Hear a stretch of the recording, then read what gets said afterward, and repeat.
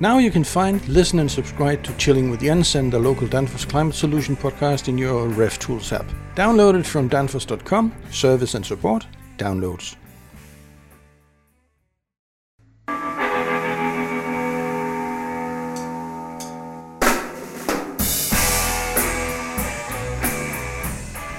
Hi, I'm Jens Andersen and I work for Danfoss Cooling. Thank you for listening in on this podcast, which is the fifth in a series of evaporative refrigeration. We'll go a bit deeper into some of the details from now on. This chapter is about the thermostatic expansion valve, which is one of the key components in a refrigeration system, typically used in cold rooms or walk-in coolers, but also several other places. It's also the very first product that was produced in the company that later became Danfoss, but that's a completely different story. We'll take that another day. The thermostatic expansion valve or device, the TXV or metering device, as it's often referred to, is installed to ensure a correct and optimal pressure drop immediately before the evaporator.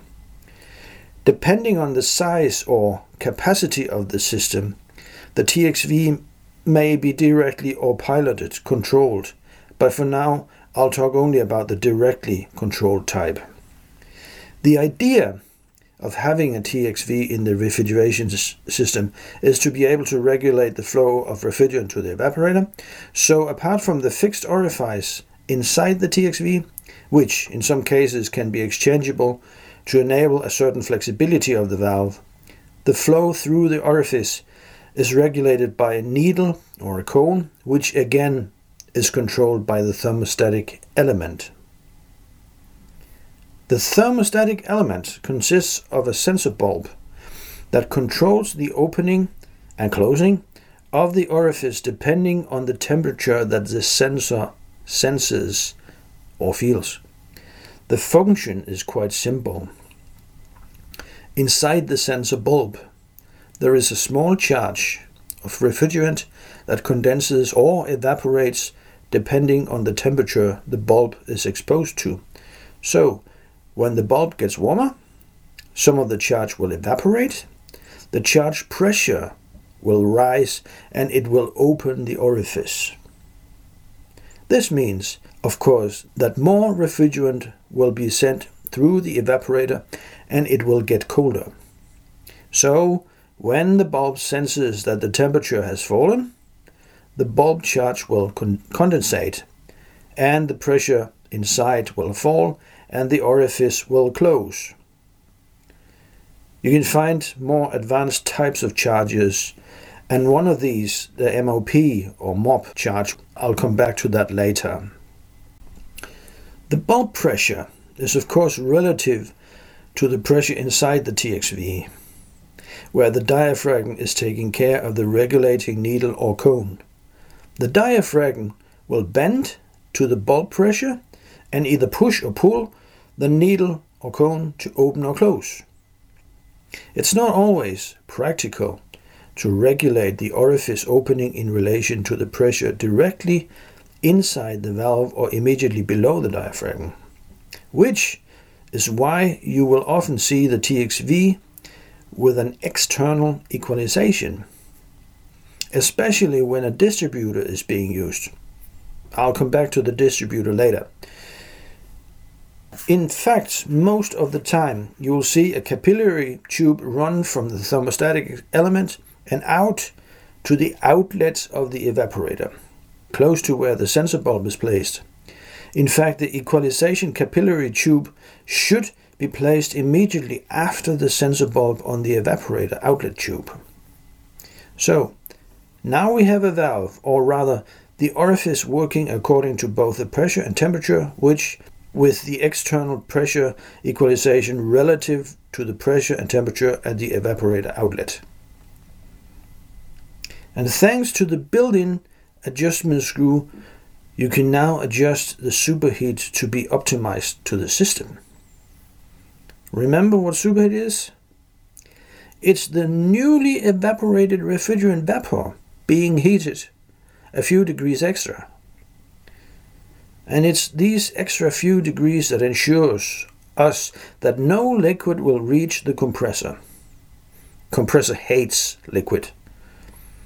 The extra degrees, by the way, are measured in Kelvin. No, not Kevin. In accordance with the SI system. The superheat adjustment screw is regulating a spring that pushes against the diaphragm, or rather against the sensor bulb pressure above the diaphragm. So, if you want a higher superheat, you can increase the spring tension and obviously decrease the tension if you want a lower superheat. How hard can it be? Let's have a closer look at the sensor bulb charge, because much of the TXV function depends on this.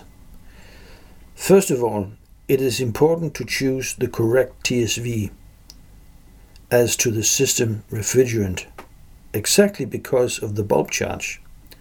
You should, as an example, not use a T2 R404A valve with the refrigerant R444B, whereas you could use the same T2 nicely with R422A.